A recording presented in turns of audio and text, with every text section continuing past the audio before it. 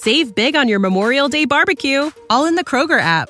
Get half gallons of delicious Kroger milk for $1.29 each. Then get flavorful Tyson natural boneless chicken breasts for $2.49 a pound, all with your card and a digital coupon. Shop these deals at your local Kroger today, or tap the screen now to download the Kroger app to save big today.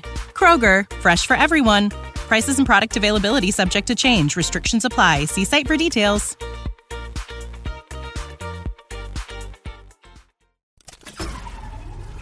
This tea is piping hot.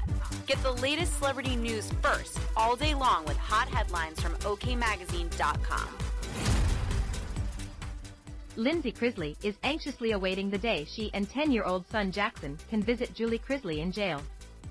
Though the reality star has visited father Todd Chrisley in his Florida prison after he began his 12-year sentence in January, she's yet to see her stepmom face-to-face in Kentucky, but it's not for a lack of trying.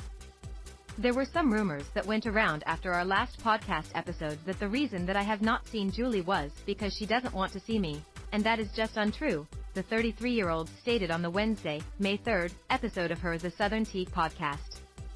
The mom of one, whose half-sister Savannah Chrisley, 25, has seen the matriarch, was chatting with grandmother Nanny Faye Chrisley when she said, "You can speak to the process that you had to go through to even be able to see her, and could probably confirm that the process for her looked very differently than the process for us with my dad."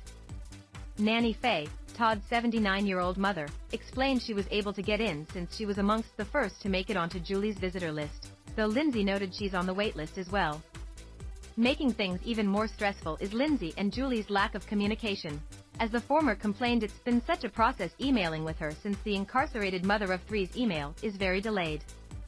Nanny Faye agreed, noting that on the other hand, the patriarch see his emails the same day they're sent. "He'll respond right back to you," she shared. "Julie, I email them every morning by 6 o'clock. I have sent them an email. She won't get hers for 4 or 5 days." Fortunately, the podcast host has been able to have a phone call or two with Julie. "When I did talk to her, it was so good to hear her voice, and she shared her desire for Lindsie's son, Jackson, and I to come and visit," she spilled. "As soon as school is out, given that the approval has gone through and I have been cleared to physically visit, then I will be taking him."